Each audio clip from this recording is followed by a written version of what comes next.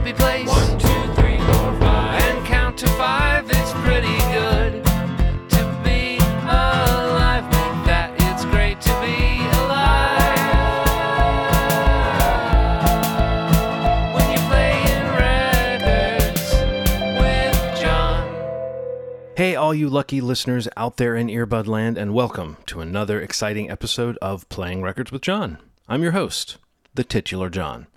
And, I always say lucky listeners, and I always say exciting episode, and that's alliteration in both cases. I didn't know about that. I need to get that checked.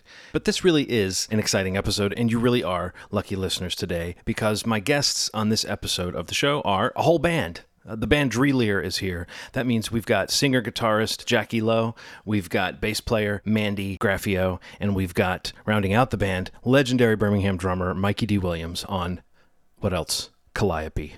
The album they're here to talk about comes out today. When this podcast is released, you'll be able to buy the album, or you can have bought the album, I suppose, and now be listening to this. But either way, the band and I insist that you listen to this podcast and you buy their album. If you do those two things, then we won't have any problems here.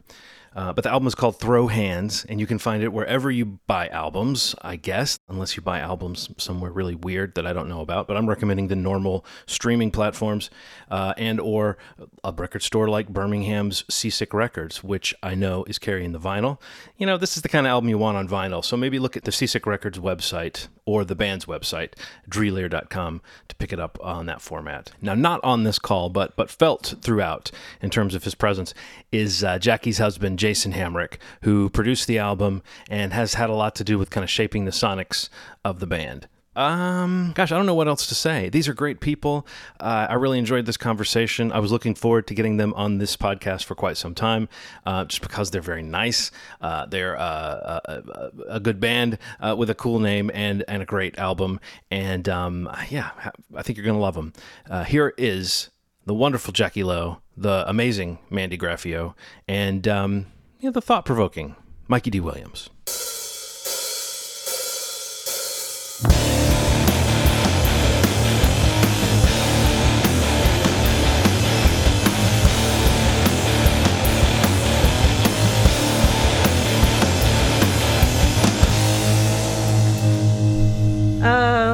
So Drelear comes from my AOL Instant Messenger from back in 1994, 95, whenever I got internet for the first time at the house, and did a lot of chat rooms and hanging out with my friends and trying to come up with a name that was interesting. And so it's supposed to be like a proper name, like I am Drelear, and Dree is just one of those weird words that I just looked up, back in the day, that means like to endure something painful. And then leer, of course, is, like an unwanted gaze or unwanted look. So together it kind of created the ultimate kind of emo kid name, which became my AOL Instant Messenger tag as well. And years and years later, I was like, it's so hard to come up with a band name. And that was one of those names that kind of just stuck with me over the years, and thought it looked good in print, thought it sounded good, thought it had a good meaning based on what the music was that we were creating. And I went to Mandy and I was like, hey, do you want to name the band Drelear? And she was like, yeah, I'm down, because we couldn't find, it's so incredibly hard to find a band name, and to find something that wasn't taken. I was like, we're buying it. We're going to do it right now. So it's stuck ever since.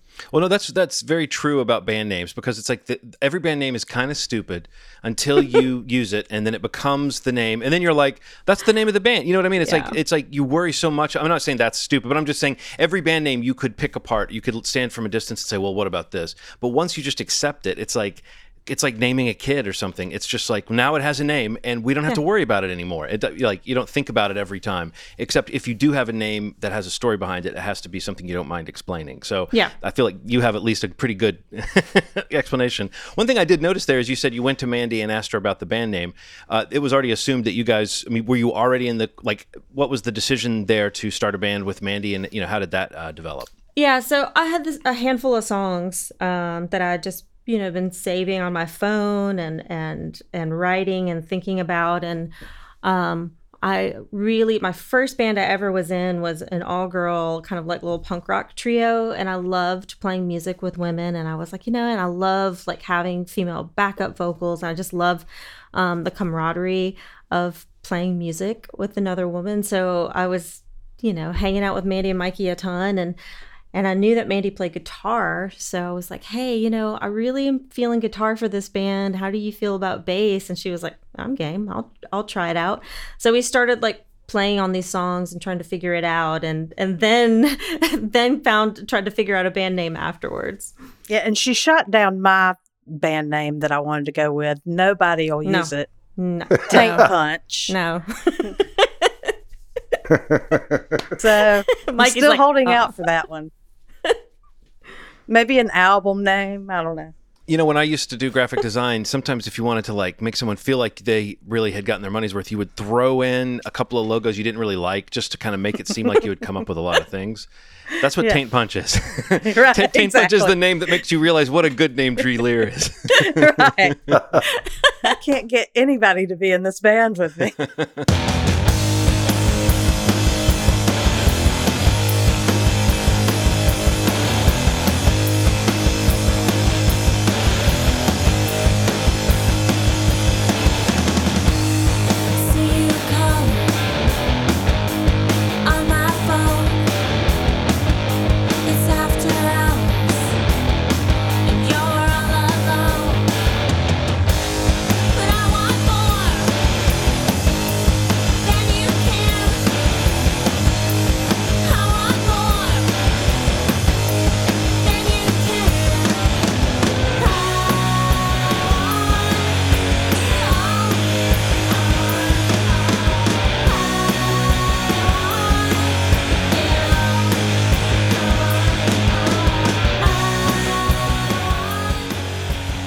I probably have hundreds of just voice memos on my phone because I don't know, if an idea comes to me and I will immediately forget it.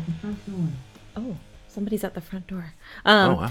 You're popular tonight. I know. So, a lot of ideas come to me and I have to immediately write them down. And if I don't have some way to record it, I'm like, I don't remember how that melody went. And so I'll just kind of sing into the phone or find a little quiet moment to pick up guitar and just try to figure out the chord structure. And I go back to them all the time. Like, I'm just like, okay, how can I build on this? I'll have like all these little snippets of ideas and build on them for sure. Like the whole album was basically written off voice memo notes. Well, isn't that cool that you had some way to capture it and that you can now recognize like these songs wouldn't exist probably if you hadn't done that, Yeah. Because I have the bad habit of doing the voice memo thing, but I almost never go back to it. Occasionally I'll be like searching for a particular song, but I have a bad habit of thinking something's a great idea and then never coming back to it and then calling it something like, Pooh Bear number 3 or something. And then like, I'm not going to know what that track is.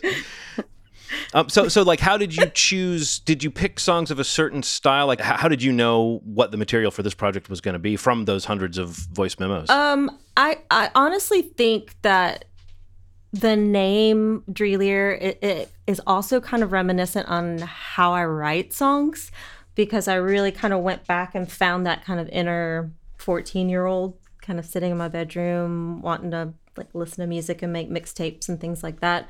So thinking about where I was in life, what I was listening to, how I felt about things, just that nostalgia of that time in life is always really kind of fascinating to me and such a nice memory. And so I kind of just found myself being really comfortable writing in that headspace. And then I think the name just kind of solidified like, oh, this is Jackie going back and finding her little inner 14-year-old and trying to capture that essence again all years later, which has been really fun. So there's no thought behind what the song is gonna be about or sound like. It's just naturally how I write. Like I can't really. Like if I write a song, I'm like, oh, that sounds like, like this is my song. This is exactly how I write. I understand. Like I can look at a guitar and go, that's how I structure a song. And I always go, the third, and like I know that about myself, and it's just naturally how how I've gone back to write. But yeah, there wasn't really, the only like real thought that goes into the specifics of how the song needs to be on the album is thinking about the album in an entirety of, well, there needs to be like one song that's a little softer and kind of a little, more introverted. And then there need to be, at the very end, I was like after we started playing for a little while, I realized, I was like, we need like 2 more real high energy rockers, because thinking about the live show. And so the album kind of feels like it fills all of those voids, and it feels like a live show to me, and how we would structure it as well. In many ways, too, it's the logical next step to your solo album under the name Jackie Lowe, Until I'm a Ghost. I was listening to that today, too. And it's like, it's not, it definitely feels like, okay, this is almost like, okay, where's this artist going next? It's a leaner approach. It's a little bit more, I might overuse the word rock tonight. I'm sorry. But it's like, there's just a straightforward kind of rock and roll approach to it, but it's like, it's got that college rock, alternative rock kind of thing that, again, those fuzzy guitars, and you were talking about the female background vocals and stuff. I mean, there's just so many things that are like, it's a nostalgia bomb, but it's not confined by that. I find that so much with music I'm listening to now, that it's like, it maybe leap off from something that reminds me of something, but as with all things, comparisons are kind of bullshit after you hear a few minutes of of a good record, you know what I mean? So it's cool that you just kind of let these songs collect. I guess I'd bring Mandy and Mikey into the conversation now and say, like, when you were hearing this material, how did it? I mean, were you excited to get into this band? Did you instantly kind of get a feel for what the identity of this music was going to be? I was totally relating to it immediately. I think Jackie and I have a very similar taste in music. Like she's turned me on to a lot of other groups that I never would have just reached out and listened to, normally. I'm one of those people, like most of my music, like where I find music is from movies and soundtracks. And that's how I find artists a lot of times, because they've got a snippet. Mandy, I sometimes get turned on to a band from like a commercial. Same. Yeah. I mean, I'm so embarrassed that I'll be like doing like, what was that cool song on the Samsung commercial, where the person goes, whoa, whoa, whoa. Shazamming it. Yeah. I'm hoping we can, score a commercial at some point. I'd be totally down with that, as long as people hear our music. But no, I mean, she and I have such a similar taste in music that it was easy for me to get on board with this. Like everything she writes, everything she does, and it's easy for me to play, which is a plus. But everything she does is it's in my head. Like it gets in my ear. It's an earworm, and I fall in love with it. And then I hear the lyrics, and I'm like, well, yeah, I fucking feel that way too. Mikey, what was it for you? You had only joined 3 bands that day, and you were like, I've got time for another one. Well, to be fair, I started out kind of being the outside looking in, because the original drummer, Tim Frazier, started out with them. And he was with y'all for how long? The first year. Is he on the 7-inch? Yes. And then eventually he kind of want to do something else or whatnot. He was in one band too many, but still not as many as Mikey. And planning a wedding. Yeah, he was. Yeah, he was juggling a bunch of things at one time. But so anyway, they were like, well, what are we going to do? And I was like, hey. Jackie was like, do you think Mikey would want to like go and do some recordings for us for drums? And I said, I mean, I'm sure he would. Let me ask. I said, Mikey, do you want to go and, lay down some tracks for some recordings? He's like, I want to be in the band. No. I think he said, fuck that. I'm in the band. That's the way you do it.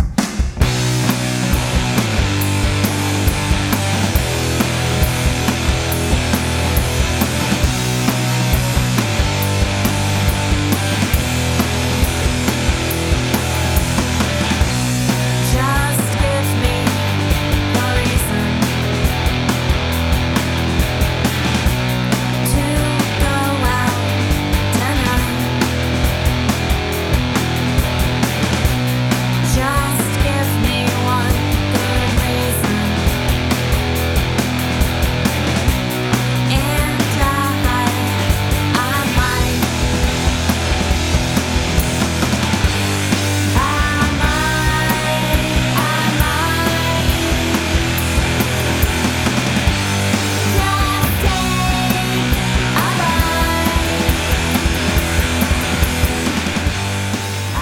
they pretty much had the songs already put together by the time I joined the band and all. And then once, you know, we got together, once I got in there and we started rehearsing and all and really tightened it up, I think it just kind of gave it a little bit more push, you know, to the dynamics and all. So. A little more rock. He definitely gets us sped up there sometimes. That's a Mikey thing. You got to hang on. Just give me a reason to give you a kiss. Just give me one good reason to taste your lips.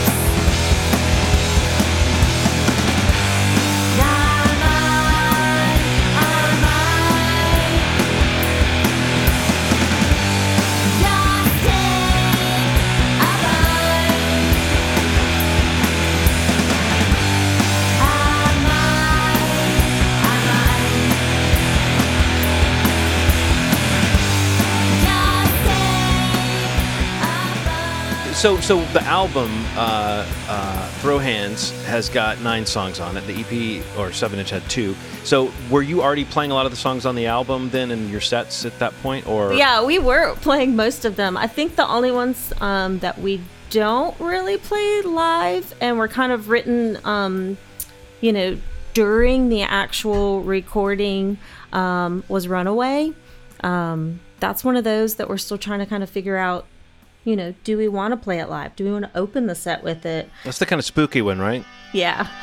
Why don't you listen to that voice in your head?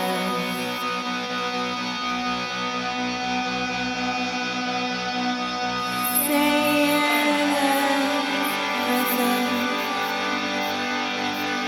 everything they ever said.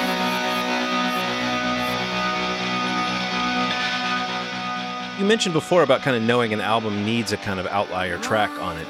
Is that what motivated the fact that song was created after the fact or during the fact of recording it?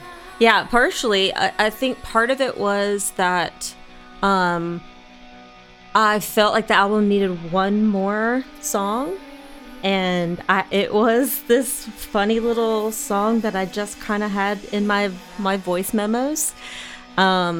So I had a couple of voice memo ideas, and I was like, I feel like the album needs one more song. I think 9 is a good kind of magic number. 8 felt weird. I kind of like an album that either has like 9 or 10 songs on it. Felt better to me.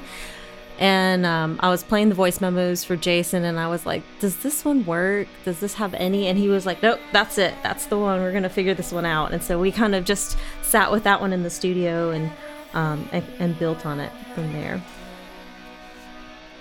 That's the one with the big toms at the end. That's really fun. Is that the one in the studio where you were conducting me? Yeah. I wonder if we have video footage of that somewhere. I was like, bigger. And you're standing there and all of a sudden you wave your hands like you're pointing at me, because we pretty much kind of like did that on the spot. We really didn't even have that rehearsed. So Jackie was like, and hit it here. Yeah, that was a definitely learn as you go moment for Mikey. Yeah, this is definitely fly by the seat of your pants kind of thing. So I tried to channel my inner Brian Wilson for a second and pretend I had a whole orchestra in the room. Uh-huh. It was fun. But no goats. No goats. You can't run away from the hurt. It will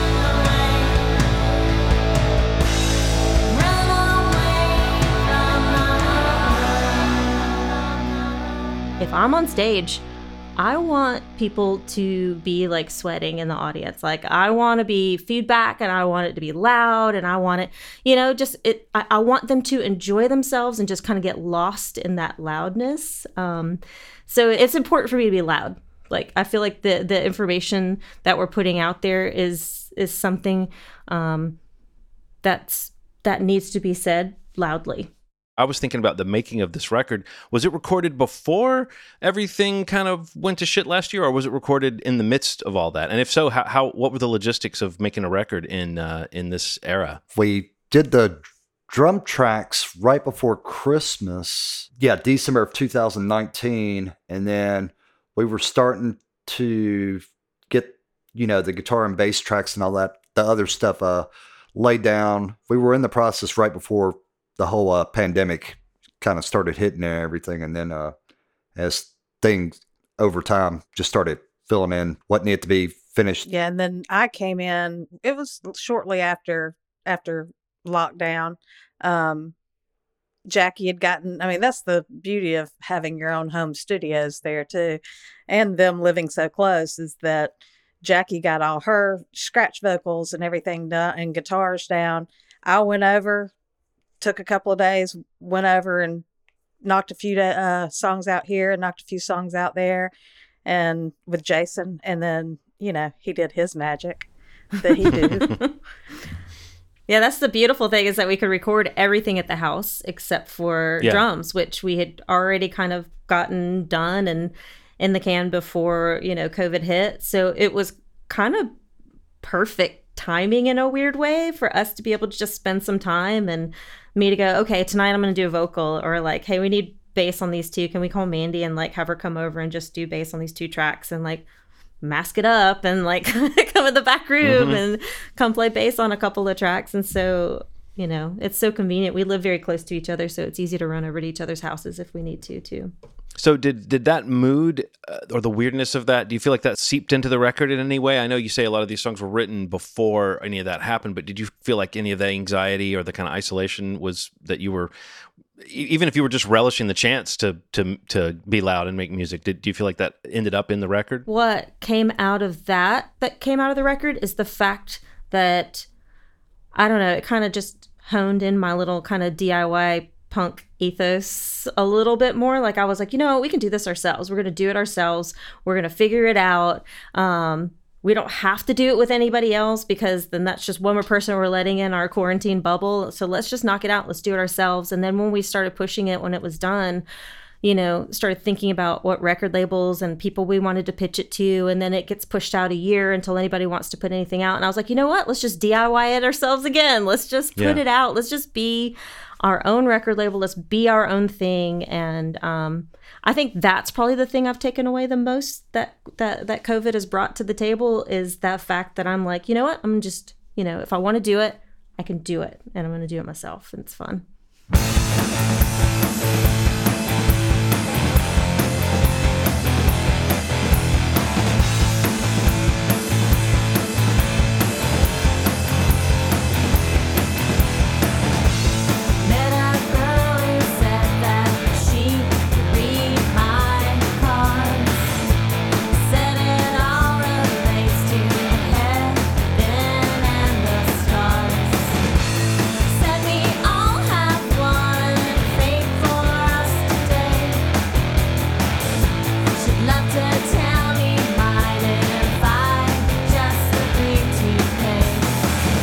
Is it weird having this new album ready to come out and not having a world that you can book shows and kind of live that life? Yes. It is. It's weird, but it also makes me kind of proud because, part of me, I'm someone who doesn't sit still or feel good if I don't have like 14 projects happening at the same time. Like I kind of have to always be doing multiple things. So knowing that we have this product that was produced during COVID makes me feel productive about it. It makes me feel like this is my COVID baby. This is what I've spent the last year doing. But it does feel weird to not do not be playing a record release, not having these things. But we do have some stuff, that we can't talk about quite yet. But, we are lining some stuff up, hopefully for the fall. I actually just got my first shot today. My arm hurts really bad. So, we're getting there. We're seeing the light at the end of the tunnel. And I think building some buzz and getting the album out there and getting people excited, I'm hoping will like bring more joy to actually being able to like see it live in person soon-ish. But it does feel weird not to be playing, because we were on a track where we were playing a show a month. We were like a really good show a month. Like we were opening for X-Hex. We were supposed to open for Against Me on April 1st of last year. And Steph Chura. We had some really good shows booked for really good stuff last year that just got. So it's frustrating. I'm kind of the same as you said, Jackie. Like I get very motivated by the idea of like not wanting this sounds bad, but like not wanting to sit there and just be alone with my thoughts. I kind of have to be pushing forward through things, and working on creative stuff is like, it is how I keep the wolves at bay, so to speak. And so, yeah, I feel like I did much more of that during the last year than I normally would, because I had so much time. How do you guys feel about that? Do you feel more or less creative in the last year? Mikey's definitely been creative in the last year. He's spent a lot of time in this studio putting stuff together for a new album. I have done absolutely shit with my time. I've watched a lot of shit television. That's something. A lot of crap, because I deal with my anxiety and my depression a little bit different than some folks. Probably why we haven't killed each other, because he spends a lot of time in the studio and I spend a lot of time in front of the TV. You got your bass lines done and you were like, I'm done for the year. I'm on hiatus.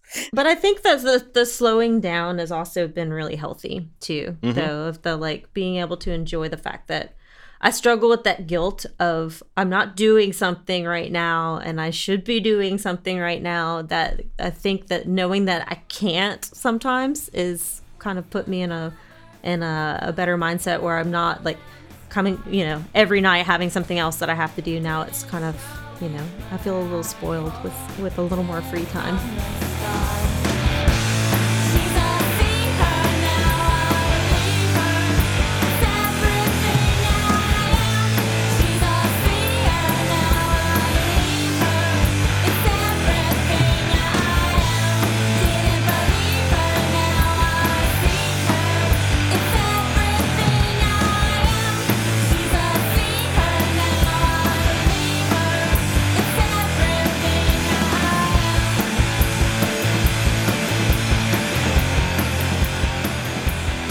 Every band's different and every person writes differently and each style is a different genre. So it's like, and I just love music in general, not just rock music, but, I can even listen to old country stuff or just the more different styles of music you can take in, it just kind of helps create your own musical vocabulary and whatnot. His favorite is AM Gold.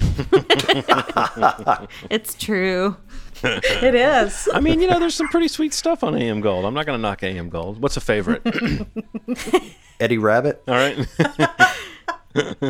Love a Rainy Night. I was just about to break into I Love a Rainy Night. Some Ronnie Millsap. Stranger in My House. I love to just play 5 seconds of like random AM Gold songs, and Mikey's like, I know exactly what it is. Name that cheese. It's fun. There was actually one night, this a couple of years back, we're hanging out at Jason and Jackie's. Yeah, that's when I discovered that you were the living Shazam. Savant. Right. Shazam. That's good. Jason was like on YouTube and he was just like picking random like cheesy 80s metal Oh, it was off of his awful. phone. And he's like, I'm not going to show you what it is. I just want to play a snippet of it and you tell me what it is. And I like nailed them all. And they were just like, how do you know that? Because it's like the worst garbage that nobody wants I to didn't listen even know a to. band called Zebra existed. Of course it does. Was it Did they wear Zebra? striped spandex? They had to, Well, right? yeah. They had to wear striped spandex. That was Striper. I remember them. No, Mandy, they were bumblebees. They were yellow and black. Zebra would have like white and black, I'm assuming. The black and white was quite right. Thank you very much. I have those pants.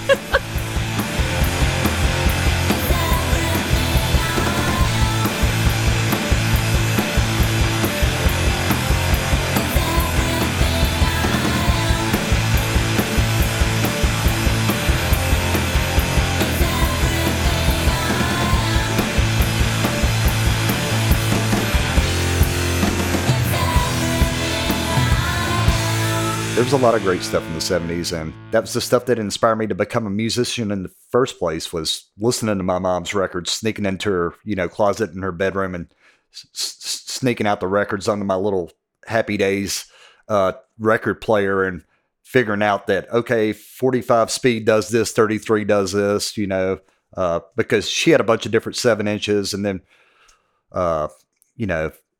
full size records, which I didn't know they were called LPs at the time, but I started out with 7-inches, and then the first LP I pulled out, I didn't know what it was until later, but it was the Beatles For Sale, and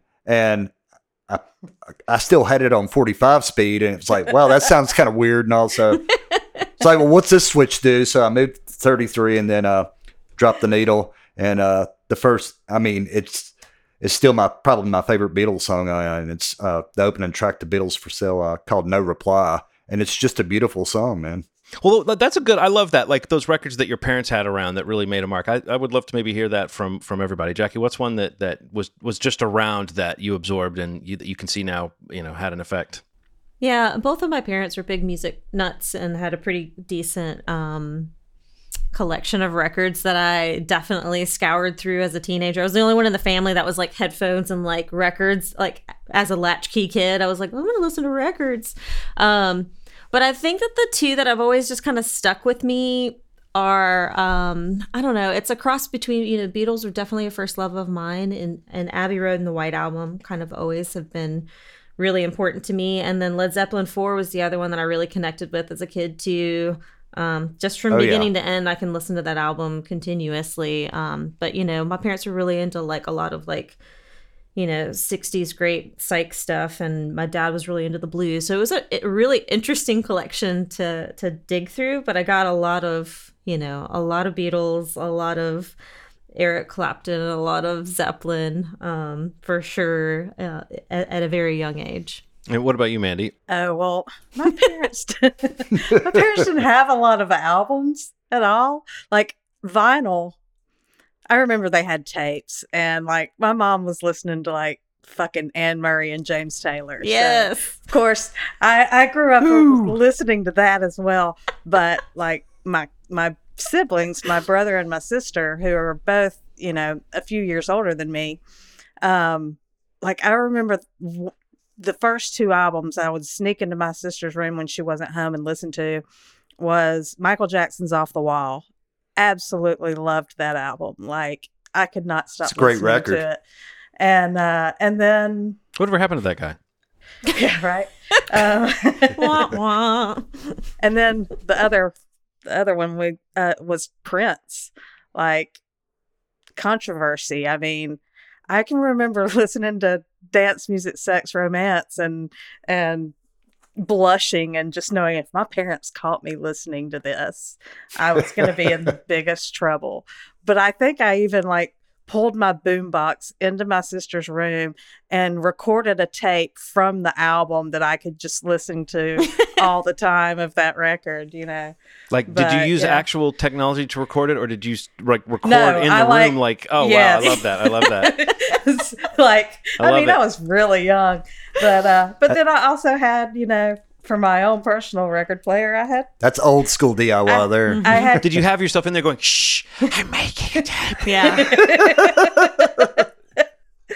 But then I'd go to my room and I'd put on my Kenny Rogers and Dolly Parton Islands in the Stream vinyl, wore the hell out of that one. Kenny, I had like the solid gold hits of Kenny Rogers, which was like an album. And the cover is like gold bars falling down that have the names of the songs on them. That and like Tom Jones' Best Of that my mom had. Those were hugely influential. And then my dad had the Beatles records and like folk stuff like the Kingston Trio. And he also had like some Yes, which I didn't really get into, but I always kind of respected my dad's, blissing. And I realized he was going in there and getting high and listening to Yes. And when I was a kid, I just thought, Dad seems awful calm, The thing about it is you have to get high to be able to listen to Yes. So. Right. Why is Dad playing piano in the dark for 3 hours? I don't know. It's in the zone. Having that music around definitely, it influences your tastes in ways that are different from the stuff you kind of start reaching out for. And I think that that's a big significant thing. When you're talking about that 14-year-old self, Jackie, I think about that was the age where I really started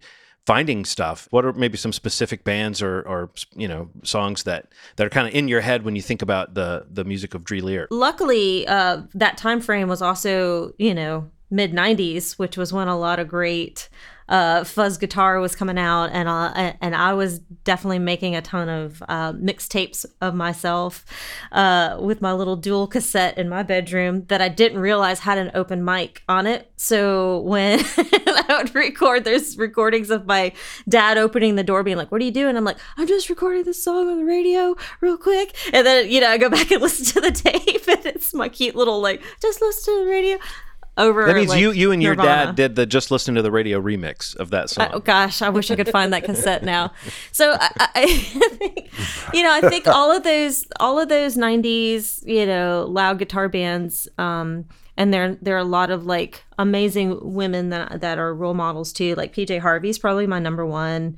Liz Phair, Exile in Guyville is probably top 5 records of mine of all time. I love L7. I love Veruca Salt. I love, Nirvana and Mudhoney and, everything coming out, all of that great, loud and raucous music has never left my ears, since it came out. And it's always, it's fun to go back and listen to. And sometimes I'm like, oh, I didn't even realize I forgot about that song. And then I'm like, I probably love that song more than most things. And then, and I just love going back and finding those bands and those moments and forgetting about those albums. And I think that's probably why I like to play loud guitar more than anything, is because that's what my first loves of that were my own music were all of those great 90s loud bands.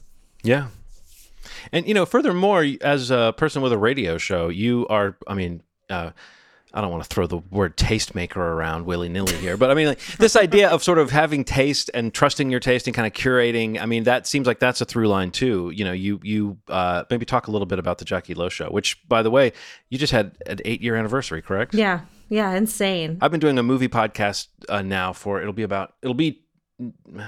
it'll be 10 years next year. Oh my gosh. But the show has been going for 10 years as of a few months from now. And I joined about a year into it. So we've been sitting there doing, and people have said, wow, 10 years.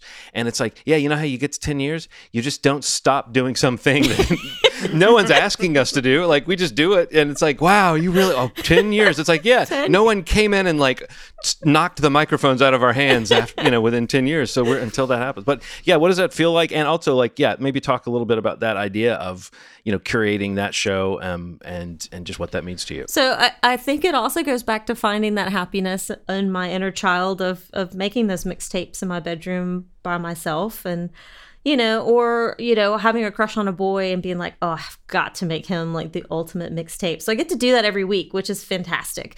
So the good thing about the Jackie Lowe Show is something I learned very early in life with and studying music too, and some of my professors, one of my favorite professors of all time told me one day in class, he said, people will be way more creative if you give them parameters.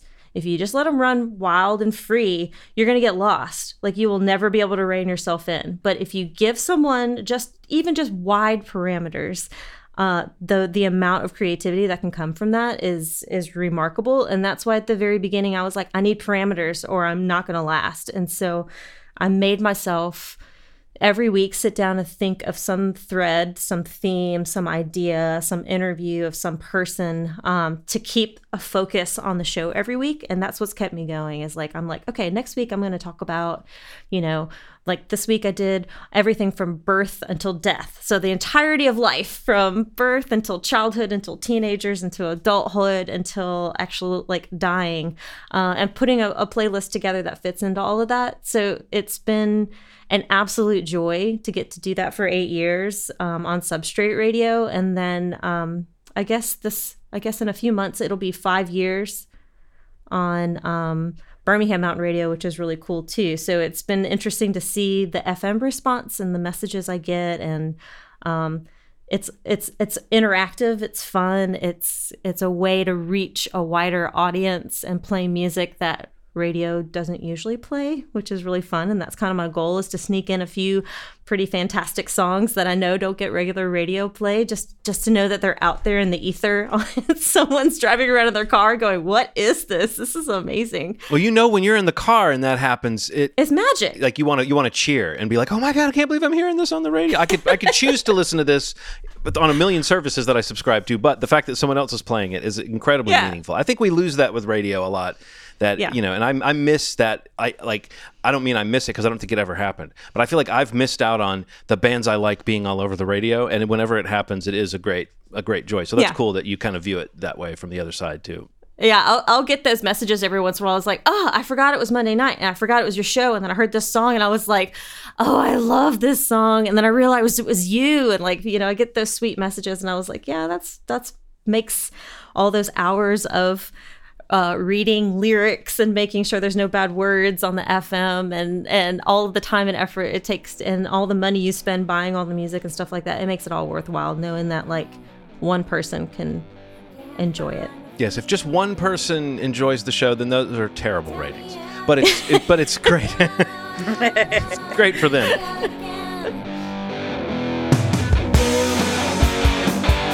Come back to me again. Tell me everything that I wanna hear again. 'Cause I tried.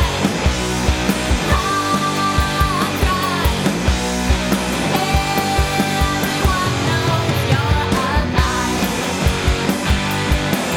You too.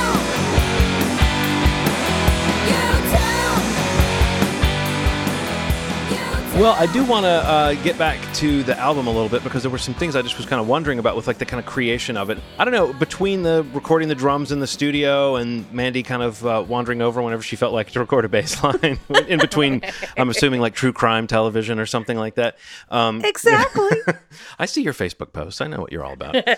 But are there any stories or anything particularly memorable about the making of the album, or trying to figure out a particular arrangement or a particular part that stand out to you? I don't know. I got to spend a lot more time with the album this year because it's at my house, which is really nice. And I'm such a, not control freak, but I like to know about the process. I like to learn about it. Anybody who says they're not a control freak is a control freak. I'm a control freak. It's Yeah, okay. I am too. So I'm okay with it. I'm okay with you it. got to embrace it.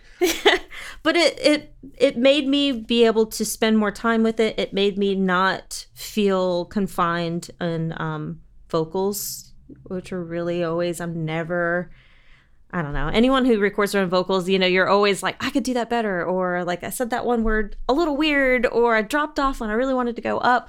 I got to spend more time with that, which was nice. And I got to actually go in and do a little bit of editing and fixing stuff, which I've never done before. So Jason was like, here, this is how you do it. And gave me a little bit of reins. So that was kind of fun that I got to learn more about the process. And yeah, I don't know. Mandy, Mikey, is there anything that stands out with y'all that I feel like I just spent so much time in this back room that I'm sitting in right now, actually just toiling away at it. I'm like, I don't remember much about it after all. When Jackie asked me to come on and play bass with this band, I was like, sure, I haven't picked up a bass since 2006, but I'll do it. And even when I owned a bass, I didn't play it much. I wasn't teaching myself or learning. I've spent most of my time learning or teaching myself how to play guitar. And I have, experience in other musical instruments, in my background. So getting over there with Jason, and he's like, why don't you try playing the bass line like this? Or do you think you can do this? And I love somebody to show me something like that, because it helps me expand my knowledge, and I don't mind taking criticism, and you better tell me it sucks, because I don't want it to sound like crap. Right. So it was totally easy for me and Jason to get in there and knock this stuff out. He even gave me a couple of bass lines, and he was like, why don't you try it like this? I was like, all right, I'm going to take it home, work on it, perfect it to my best. And then I'll come back and, record it.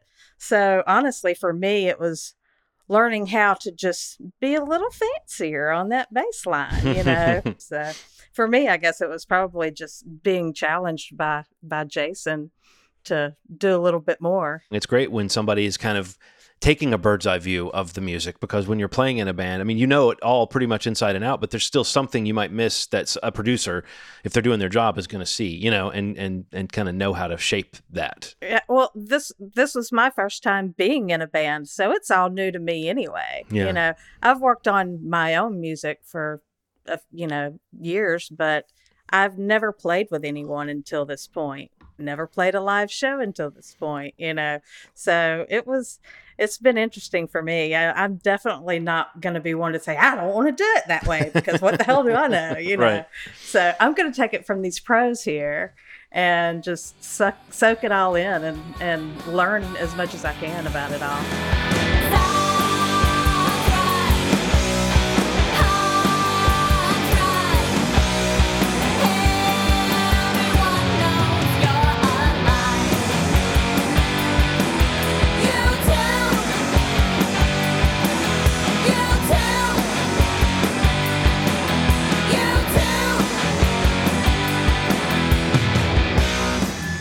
I would love to hear if any of you, you know, or each of you, favorite tracks or songs you're really excited about from the record. I like Throat a lot. Yeah, that was going to be my choice as well. I'm a huge fan of that one. To me, Throat is one of those super intense songs. Like, it's rock and it's got this power to it, but it's also kind of upsetting on a certain level. I mean, again, as I think it should be, but that one really hit me hard from that imagery level of, like, whether it's metaphorical or not, but it seems like you could take it very literally, you know, that there could be some abuse or something really dark going on. It is. And in fact, I was so pissed off watching the Kavanaugh trials and all of that stuff that I was like, you know, it really pisses me off when I like hear about women and they get put on the stand and no one listens to them. And I got so mad reading her statements about, you know, she remembers there's laughter from the, you know, in the other room, like these details of those things that you remember on those traumatic experiences, and then not getting believed on top of that. That's kind of what started that thought process on that song. And it can be anything. I mean, it can be an abusive relationship. It can be, I just spoke up and no one listened to me. It can be just not feeling, you know, included in something. It can be whatever it needs to be to the listener. But for me, it was just, you know, just right before the Me Too movement kind of really launched, when that song came out, and then all of that exploded. And it was just nice to be like, you know what? It wasn't just me. Everyone thought that. And yeah, that was a really fun one to get out of my system and get out in the world. Laughter from across the room. Didn't even hear me cry, but we all know it's the truth. When you said it was a lie, when you walk away, pick your hand up on my road. When you walk away, pick your hand up on my road.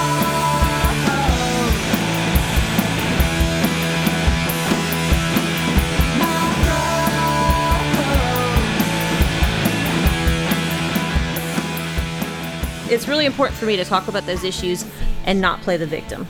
Like, I absolutely refuse to be silent, and I refuse to be the victim, and I'm gonna flip it on its script, and I'm gonna take ownership of it. And, you know, like, if you want to listen, then more power to you, but I'm not gonna shut up. I hope there are some 14-year-old girls hearing this music and being inspired to kind of keep that cycle going. Me too.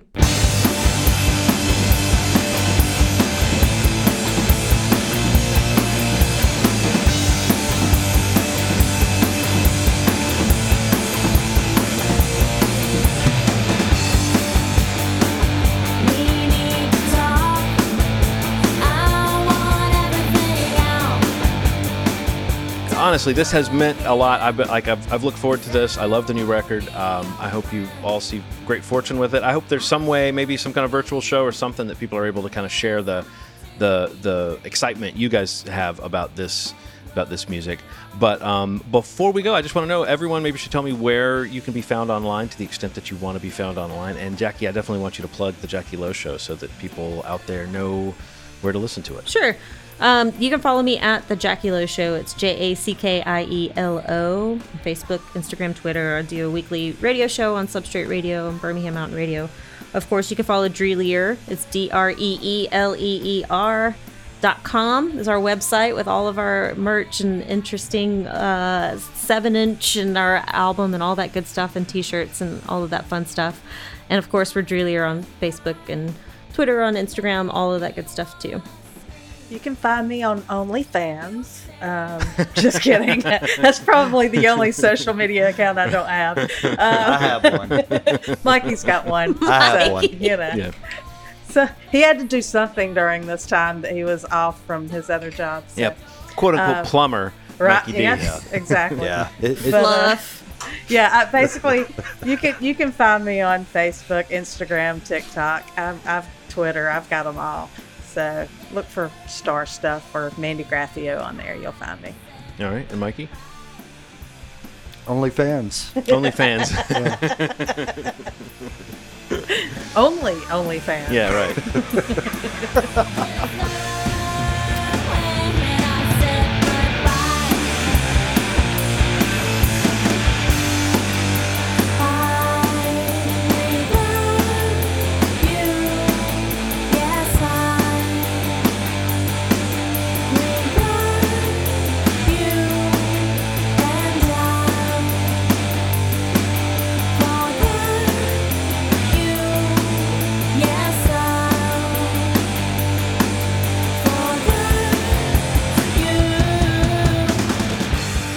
In all seriousness, folks, you can find Mikey online outside of OnlyFans. You can find him on Instagram at Mikey D Drums, and you can look for his music page on Facebook at Mikey D Williams Drummer. And I'm also recommending that you go to wherever you look for music and seek out his debut self-titled album under the name Michael Leon. As for this podcast, look for FYIZ, the call letters for this feed. Subscribe to that, and it'll get you future episodes of Playing Records with John, as well as other shows that you might find to be somewhat similar and equally enjoyable. But for now, I got to get out of here and throw hands at something.